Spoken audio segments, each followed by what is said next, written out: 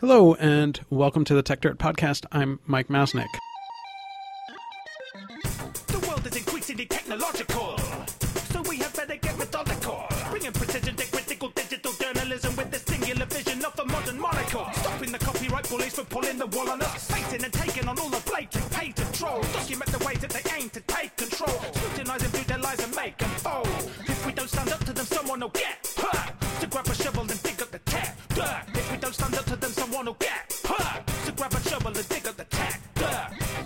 It seems that everyone these days wants to talk about Facebook, including one of the company's co-founders, Chris Hughes, who wrote a pretty long opinion piece for the New York Times recently, arguing both that the company should be broken up and that there should be some fairly strict regulations placed on how it operates. I wrote a long response on TechDirt disagreeing with much of the Hughes piece, mainly pointing out two key things that I thought, first of which being that it didn't seem clear to me how breaking up the company solved any of the actual harms that he discussed, some of which I'm not sure are actually harms that are caused by Facebook. And then secondly, that the regulations he proposed were most likely unconstitutional.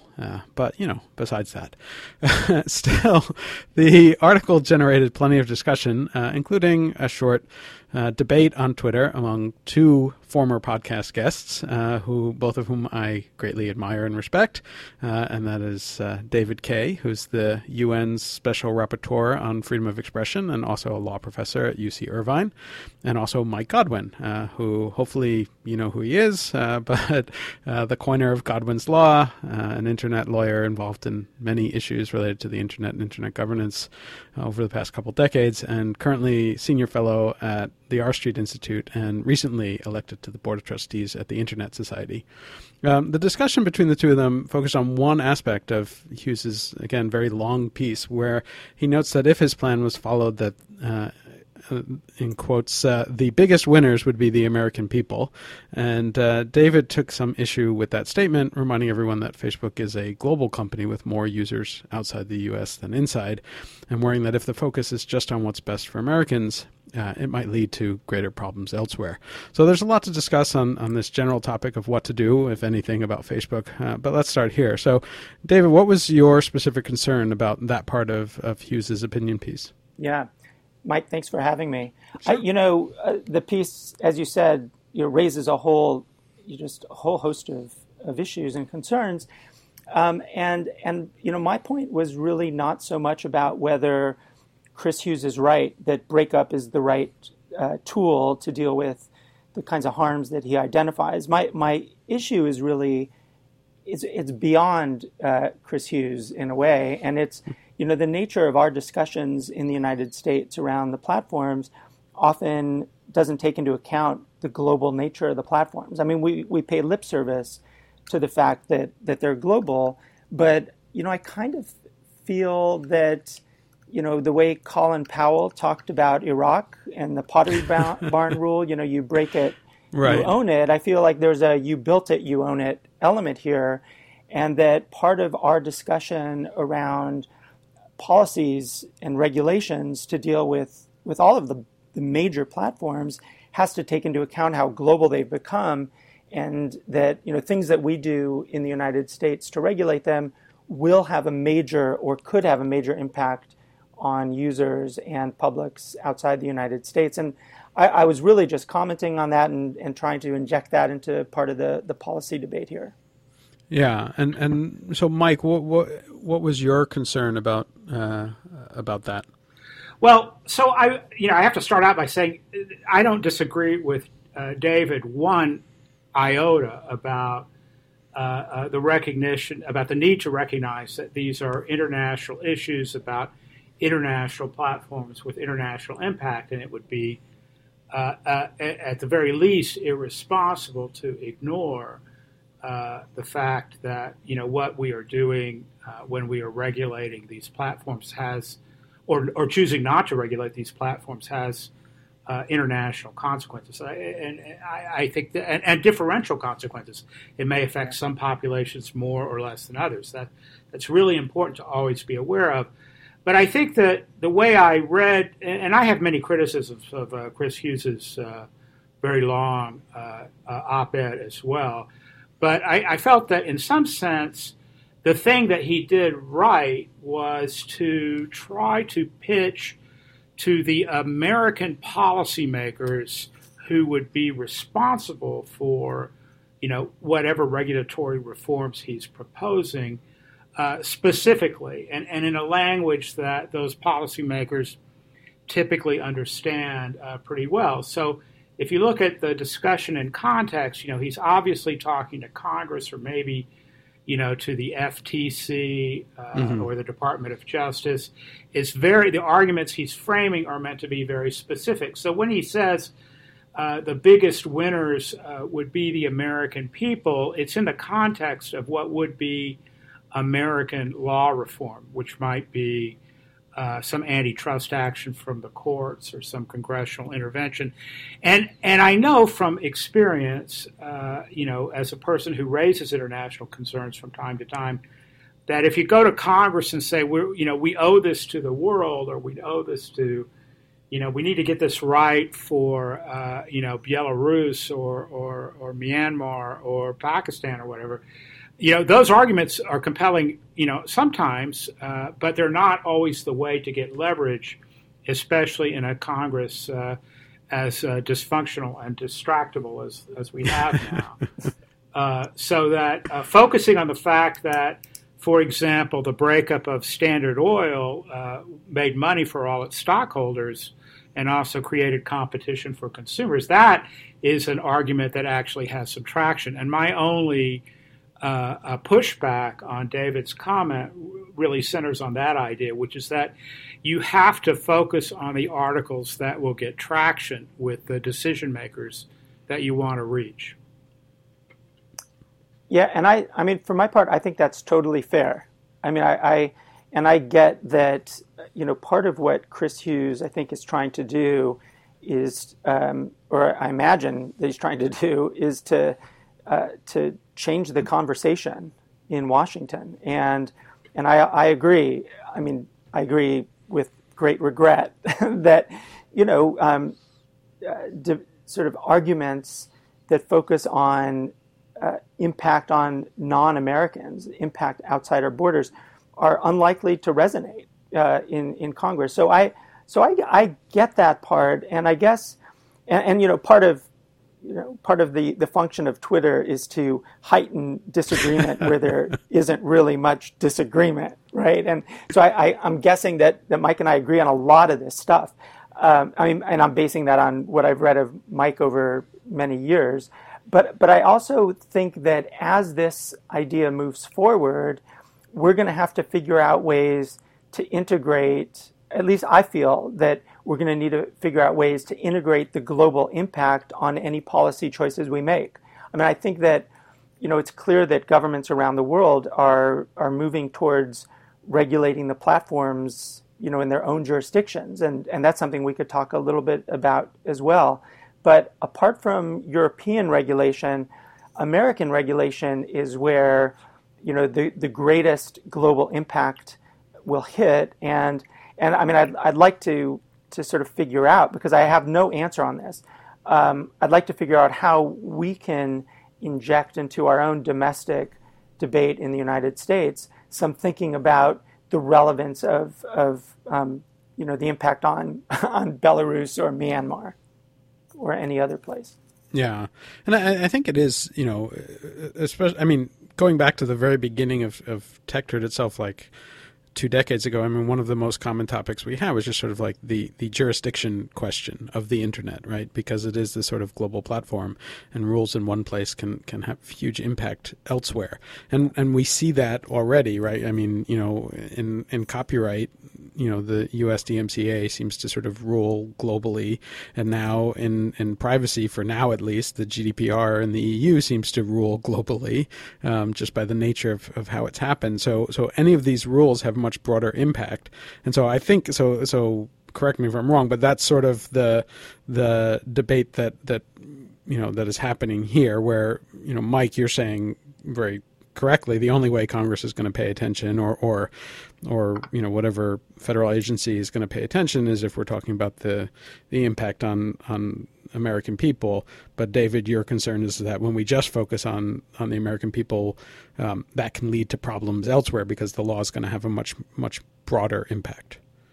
Is that an accurate summary? Yeah, I think that's a good articulation of where I'm coming at from this, and honestly, Mike Godwin has just decades of experience in working on these issues in Washington as well, and I'd be interested in understanding a little bit how these debates and how the global side of the platform's role and responsibility can actually be integrated into some of this discussion, without mucking around with the core problem, which is getting policymakers in a dysfunctional environment to do anything about this in the first place. Well, it's funny, but the decades of experience that I have are maybe not terribly useful because Congress. Partly it's because the opportunity or the risks of global norm setting were relatively low until comparatively recently. So that when the United States was grappling with a lot of internet policy and law issues at the start of Tector, 20 years ago, we knew in the United States that we were, the first developed nation that was really beginning to grapple comprehensively with some real hot button issues that had to do with certainly with copyright and with threatening or dangerous speech and with pornography or other kinds of offensive speech. And the focus, and I can tell you as someone who was there, the focus was, we had one eye on the international environment because we knew there were jurisdiction problems that we were going to have to cope with sooner or later. But we focused on the United States legal framework because we knew we had to get it right at home first so that we at least knew what principles we were standing for if we were going to talk about internet regulation and law in the international environment. And I think we got, it was not an unbroken string of victories by any means, but we did get a lot of good frameworks in place, including DMCA provisions, certain DMCA provisions, and certainly Section 230 of the Communications Decency Act. We got stuff in place that created an environment for a lot of very creative and profitable work in building the modern internet and modern internet services. But I think that the big trigger, and I'm sure David disagrees. I'm sure David agrees. Pardon me. He should feel free to disagree with that. Is that when the European Union began to really tackle in a comprehensive way certain internet-related public policy issues, including copyright and including privacy, that was a real game changer. And the United States, I think it's fair to say, was caught flat-footed trying to figure out how to respond to an environment in which they don't just sort of say, this is how we do things around here on the internet and expect everybody to sort of line up. And so that's where we are now. We're still, we've had a shakeup because the EU has been very effective in being a counterweight to the United States' approach to certain issues, and American legislators and policymakers, I think, really haven't wrapped their minds around it. So to come back to my decades of experience and whether they're useful or not, I don't know how to sell. I don't yet know how to sell members of Congress on the need to keep their eye on the international environment, except to say, you do have to pay attention to this stuff, which I do say from time to time. Yeah, is it a situation where just because the EU has been so active, like that is the opportunity to get U.S. lawmakers to pay attention to it? So I think the way it has played out has been that companies with a global footprint, and here obviously we have to include Facebook and Google and also hardware makers like Apple, actually come to Congress and say, look, we've got these rules, that we have to obey in the international environment, and whatever you do, you can't demand something of us that's too different from what we're demanded to do in the international environment. And we also would like to have relatively friction-free international commerce. So it would be nice if the U.S. rules, whatever they are, have some kind of harmony with the international legal and regulatory environment. So the way it plays out when Congress does begin to learn of this is often the companies as stakeholders come to government and say, this is the lay of the land now, and these are the constraints we all have to work under. I mean, some of that, it reminds me of, there were all these discussions about, a lot of internet law in the sort of, well, not just internet law, but like IP law in particular in the 90s and early 2000s that was sort of done through international ways. The DMCA is actually a good example of this that I've used before, where there was this attempt to get a DMCA-like law passed through Congress originally, and Congress didn't do it, and so the people who were pushing it, ran to Geneva and got a trade agreement signed that effectively forced the U.S. to put in place the DMCA, and so I've had concerns over the years about that process, sort of laundering regulations through trade agreements. And so are we discussing the same sort of thing here, or is this something different? So I don't mean to talk too much of this, but I have a lot of thoughts about this. Yeah, no, I'm interested. Yeah, so absolutely there is policy laundering that happens. And the interesting case, one of the most interesting cases to me, are the cybercrime treaty. Is the I guess the Budapest Convention is now called, but the cybercrime treaty, it was a Council of Europe agreement officially drafted by the Council of Europe, and as you know, the United States, as you might guess, is not a member of the Council of Europe, and yet.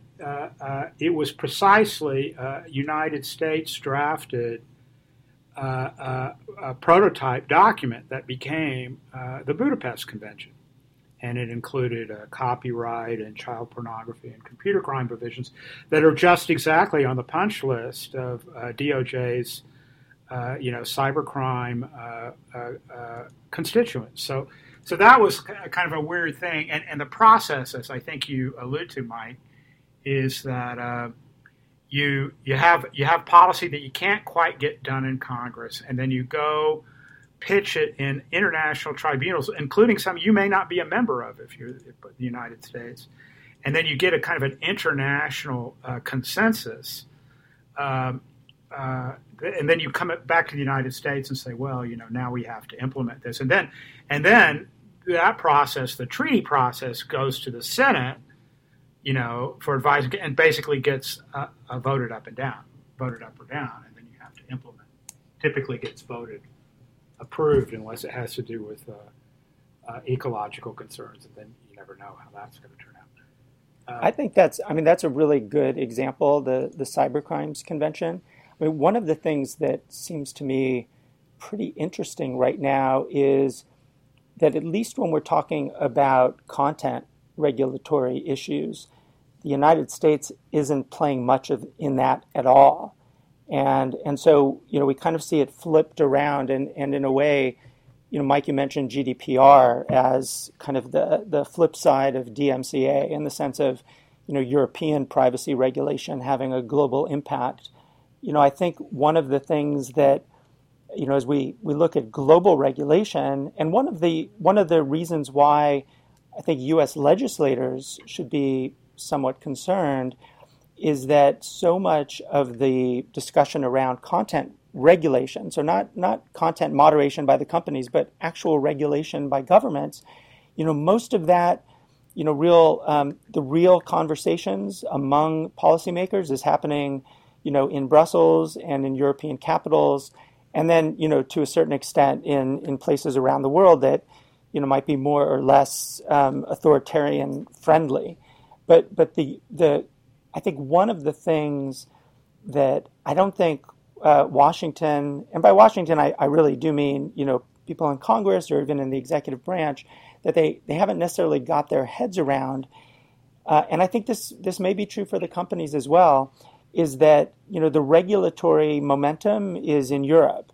And because these are companies that operate at scale, the choices that they might be forced to make or incentivized to make in Europe, over time could have a very strong influence on how those companies work worldwide and, work in the United States. So, in a way, we've seen a flip of, the discussion. It's not just about, what American regulation would do. And we're starting with the Chris Hughes op-ed, and who knows if that will even go anywhere.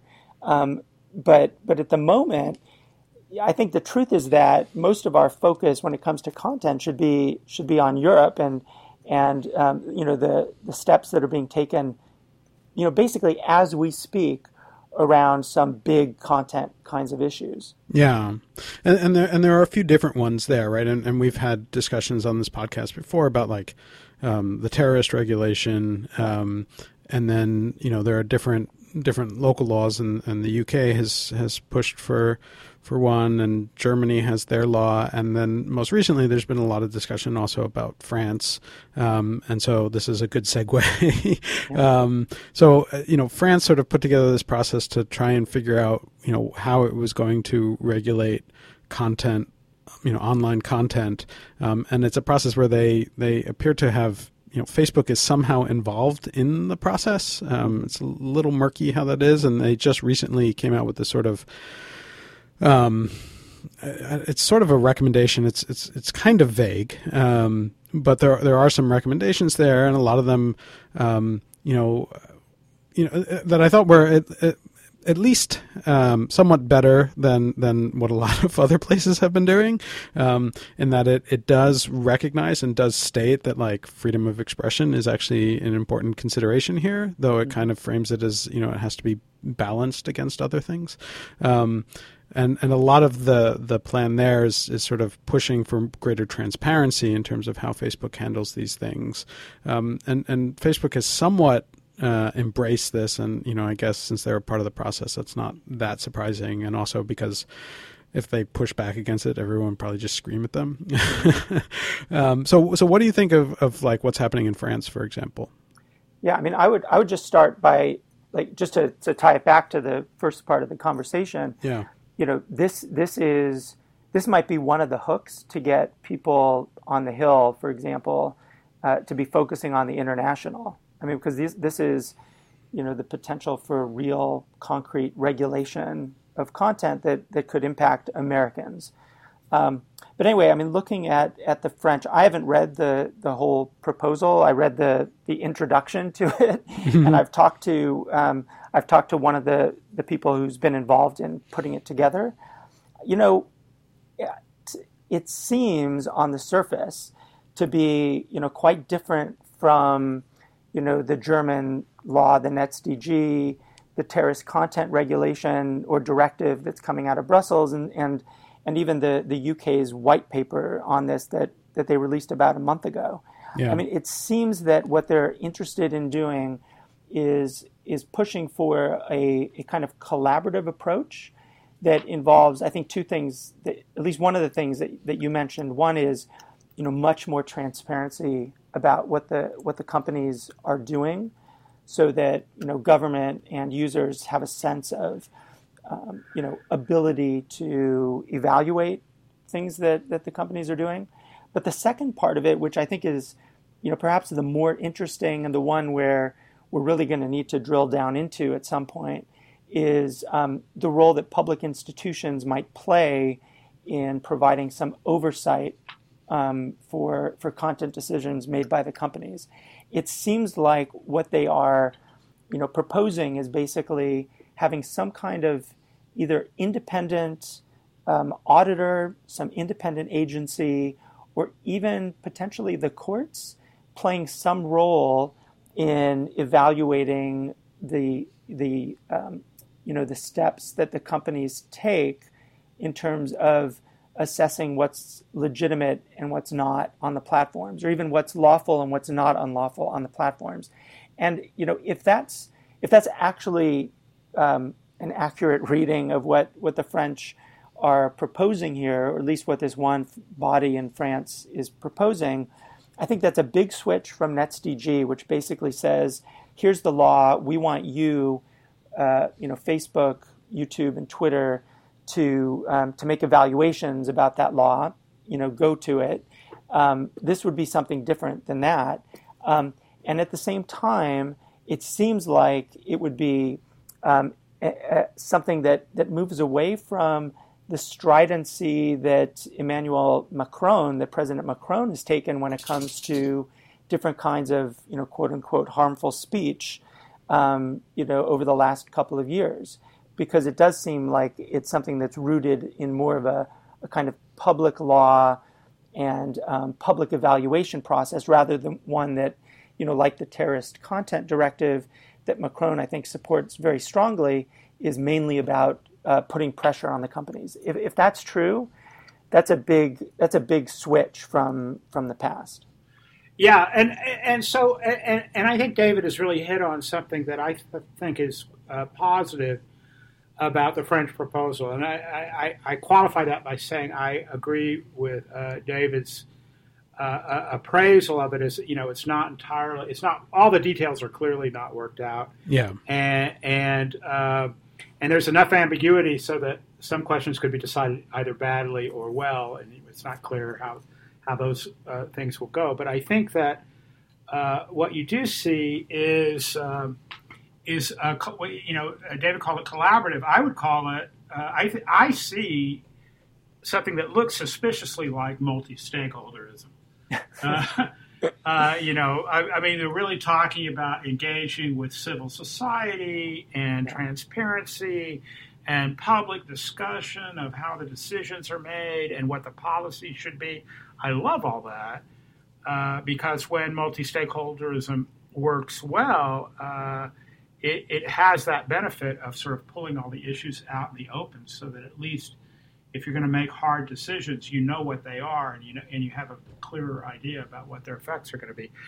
Those are the parts of the French proposal that I like, and it was interesting to me when Zuckerberg did his Washington Post op-ed several weeks ago that he mentioned the French in particular, and I said, oh, well, there must be something really big that the French, that the French are working on with Facebook, and this apparently is that project. The French, just like a little footnote there is, the French announced, I think last October, November, that they were going to, the way it was translated was they were going to embed, embed, as if they were reporters going to war, right. With Facebook. And I think what happened was, this French commission essentially sent a lot of people to Facebook. They participated, or at least got to observe some of the content policy making and the content moderation. And my sense is that some of these people actually had experience working for subsidiaries or the companies themselves in Europe. They were willing to kind of participate in this with open eyes and kind of open mind as to what the companies were doing, and it created, which I think is really important, it created a sense of kind of like we know you, right? We're engaged with you, and that it seems like that might have been of some value here. If that happens and we don't have much transparency about it, that can be really dangerous. But it seems to have served some kind of positive purpose here. Anyway, that's just a footnote to what you were saying. Yeah, no, and I think that's right. That was the impression that I got, and I've been to a number of meetings that have certain Chatham House rules restrictions, but my impression is that your characterization of that of that collaborative process between representatives of France and Facebook has been fairly positive.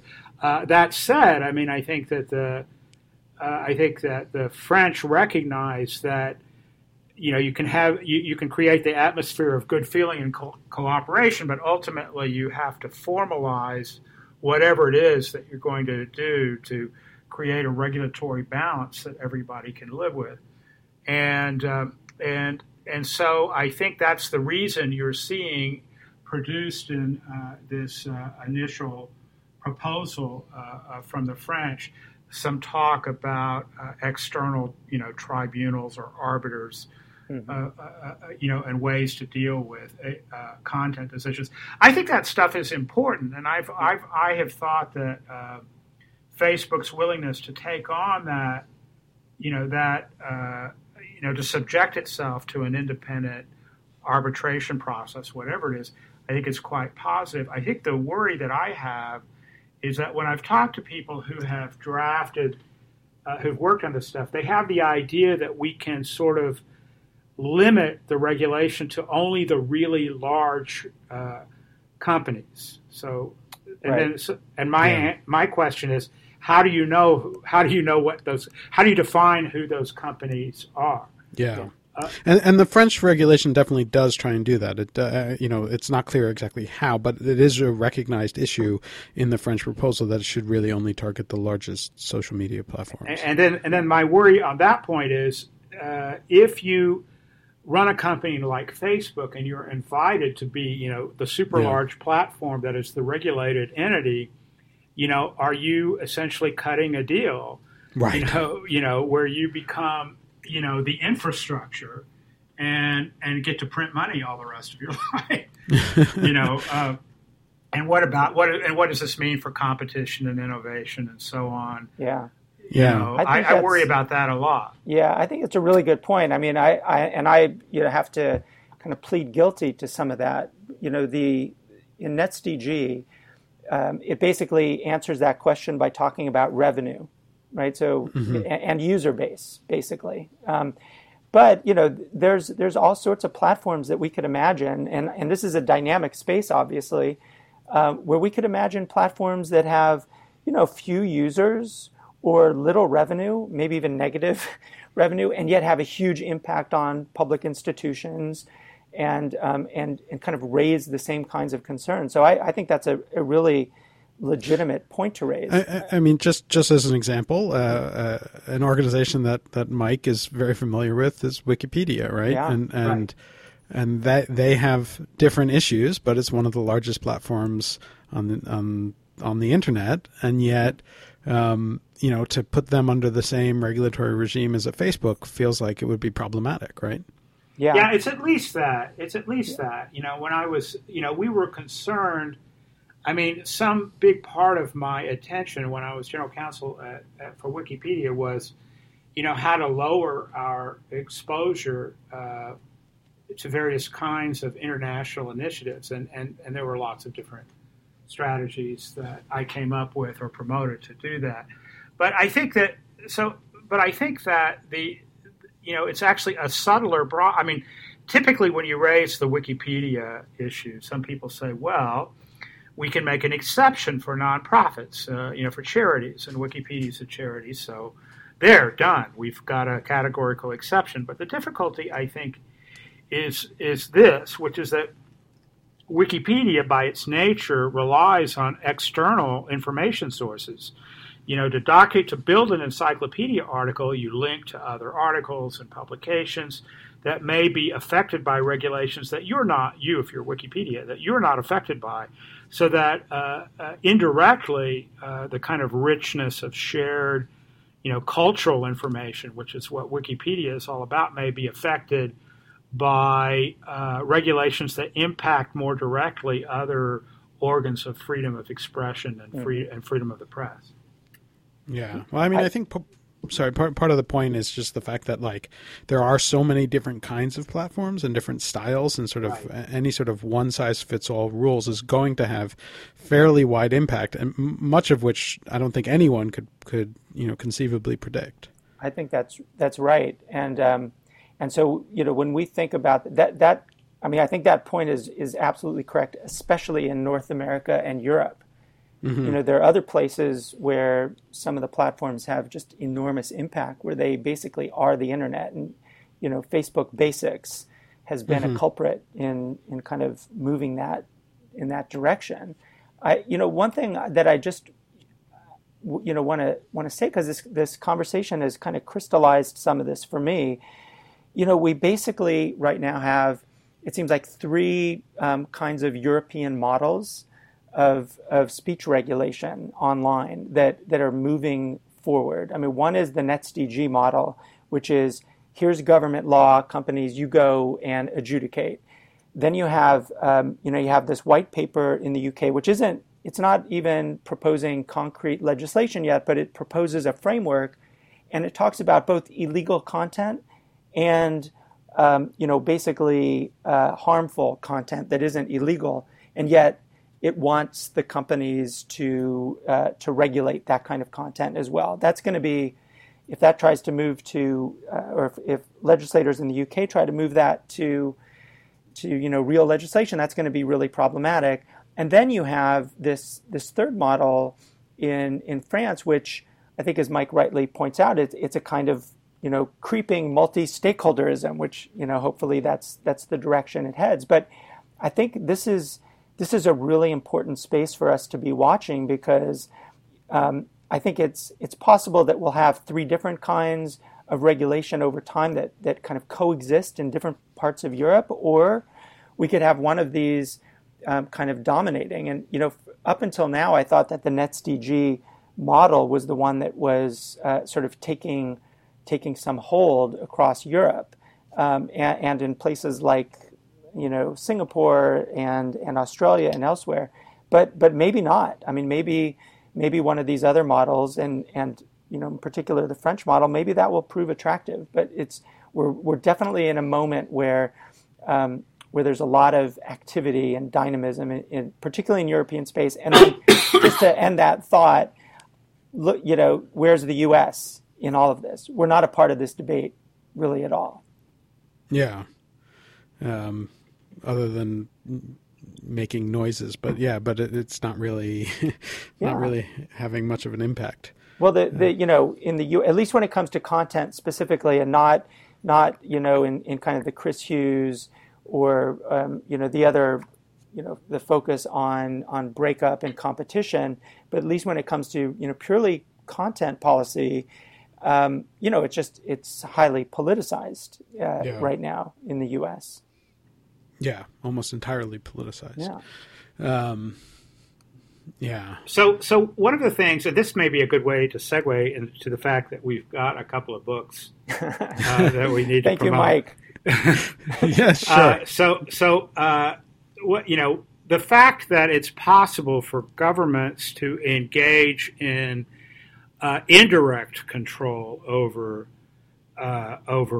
internet speech by doing some kinds of direct pressure on the companies, or by delegating obligations to the companies that they couldn't do if they were imposing it directly on citizens, is an interesting problem that I address in a book that I've just written. Partly I wrote it on TechDirt, which is the splinters of our discontent, and I talked about different models for thinking about the government, the fact that we have multiple stakeholders or groups of stakeholders, including the companies themselves, the governments, and then individual speakers, and the press and media organizations, all as part of a different triangle. In the United States, we typically think of speech issues as being, speakers or publishers against the government. In Europe, it's quite often, it certainly can be that, but it also is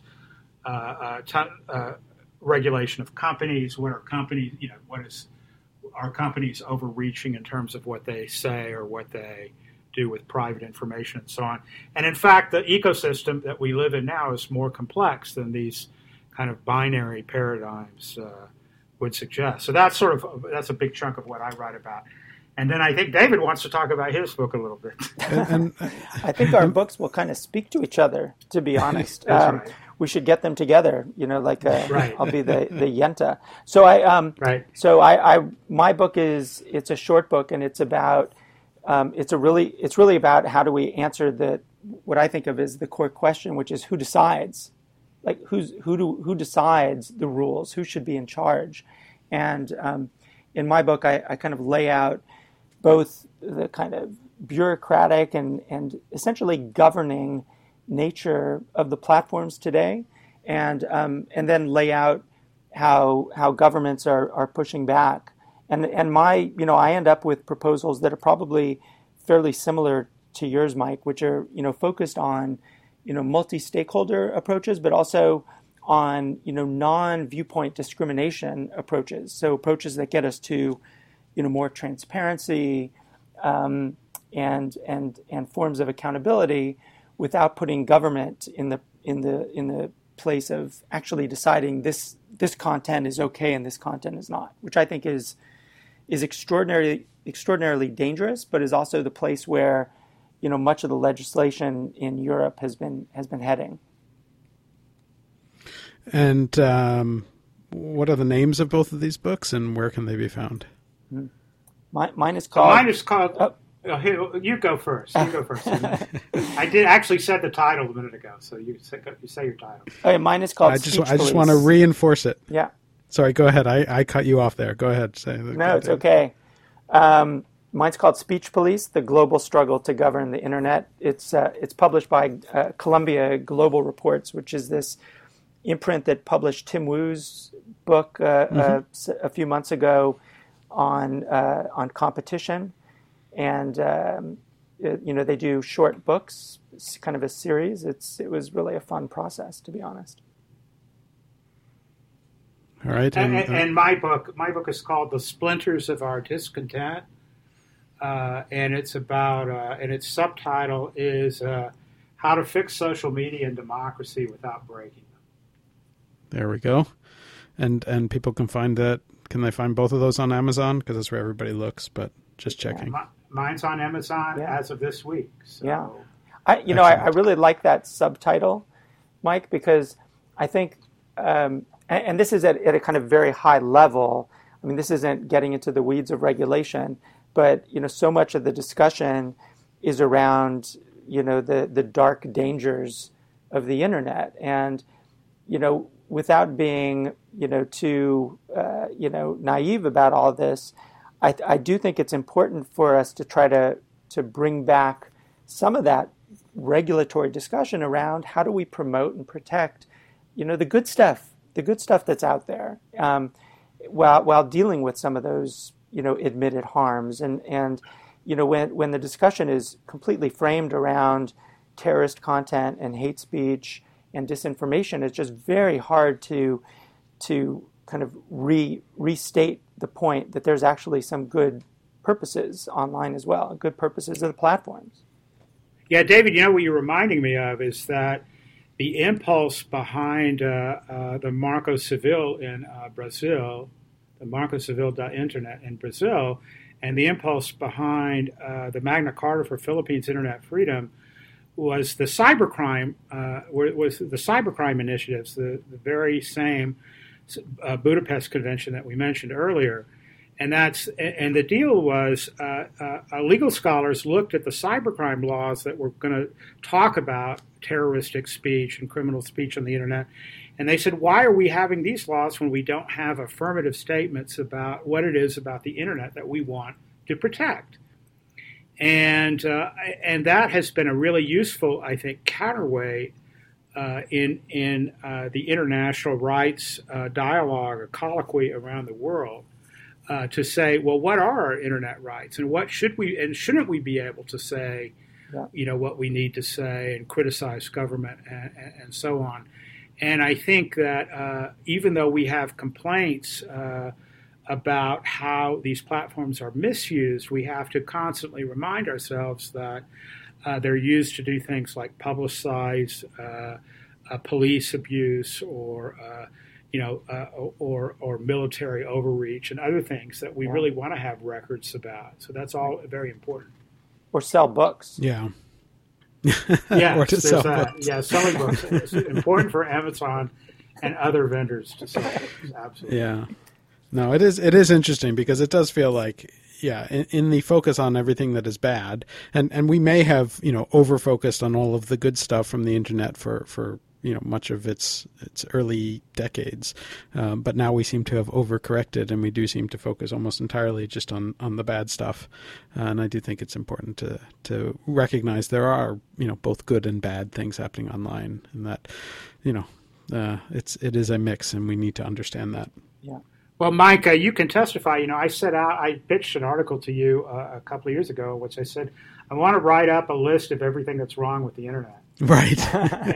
and that article turned into 3 articles, and it seemed to never end. It basically, I realized if I just tried to list every criticism or concern or worry that people were having, it was that list could go on forever. I could spend the rest of my life making that list. Yes. Well, yeah, it's interesting to see some people starting to argue that the internet should never exist. But right. I think at least the 3 of us are at least somewhat optimistic that there are benefits to the internet that we would prefer not to throw away. I will say this about the internet panic, which is that it certainly has taken a lot of the heat off of television. People, used to, for my whole growing up, everybody was pretty certain that television was destroying society. And now, people brag about binge watching, a whole year of a show over a weekend. I said, that's a different world from the world I was in when I was much younger.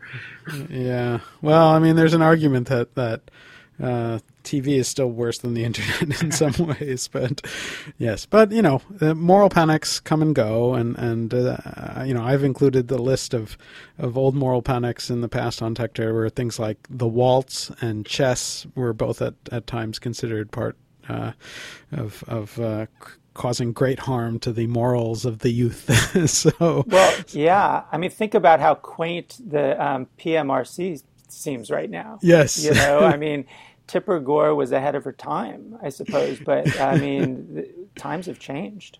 Yeah. Yeah. Well, there's always going to be something that is the root cause of all evils in humanity. And whatever new is on the scene and popular with the kids is usually the main target. Yeah. So I think, I know we're sort of wrapping up, but interesting, there's a story in the New York Times today about an ultra-Orthodox meeting maybe in New York focused on anti-vaccination, like an anti-vax rally of some sort.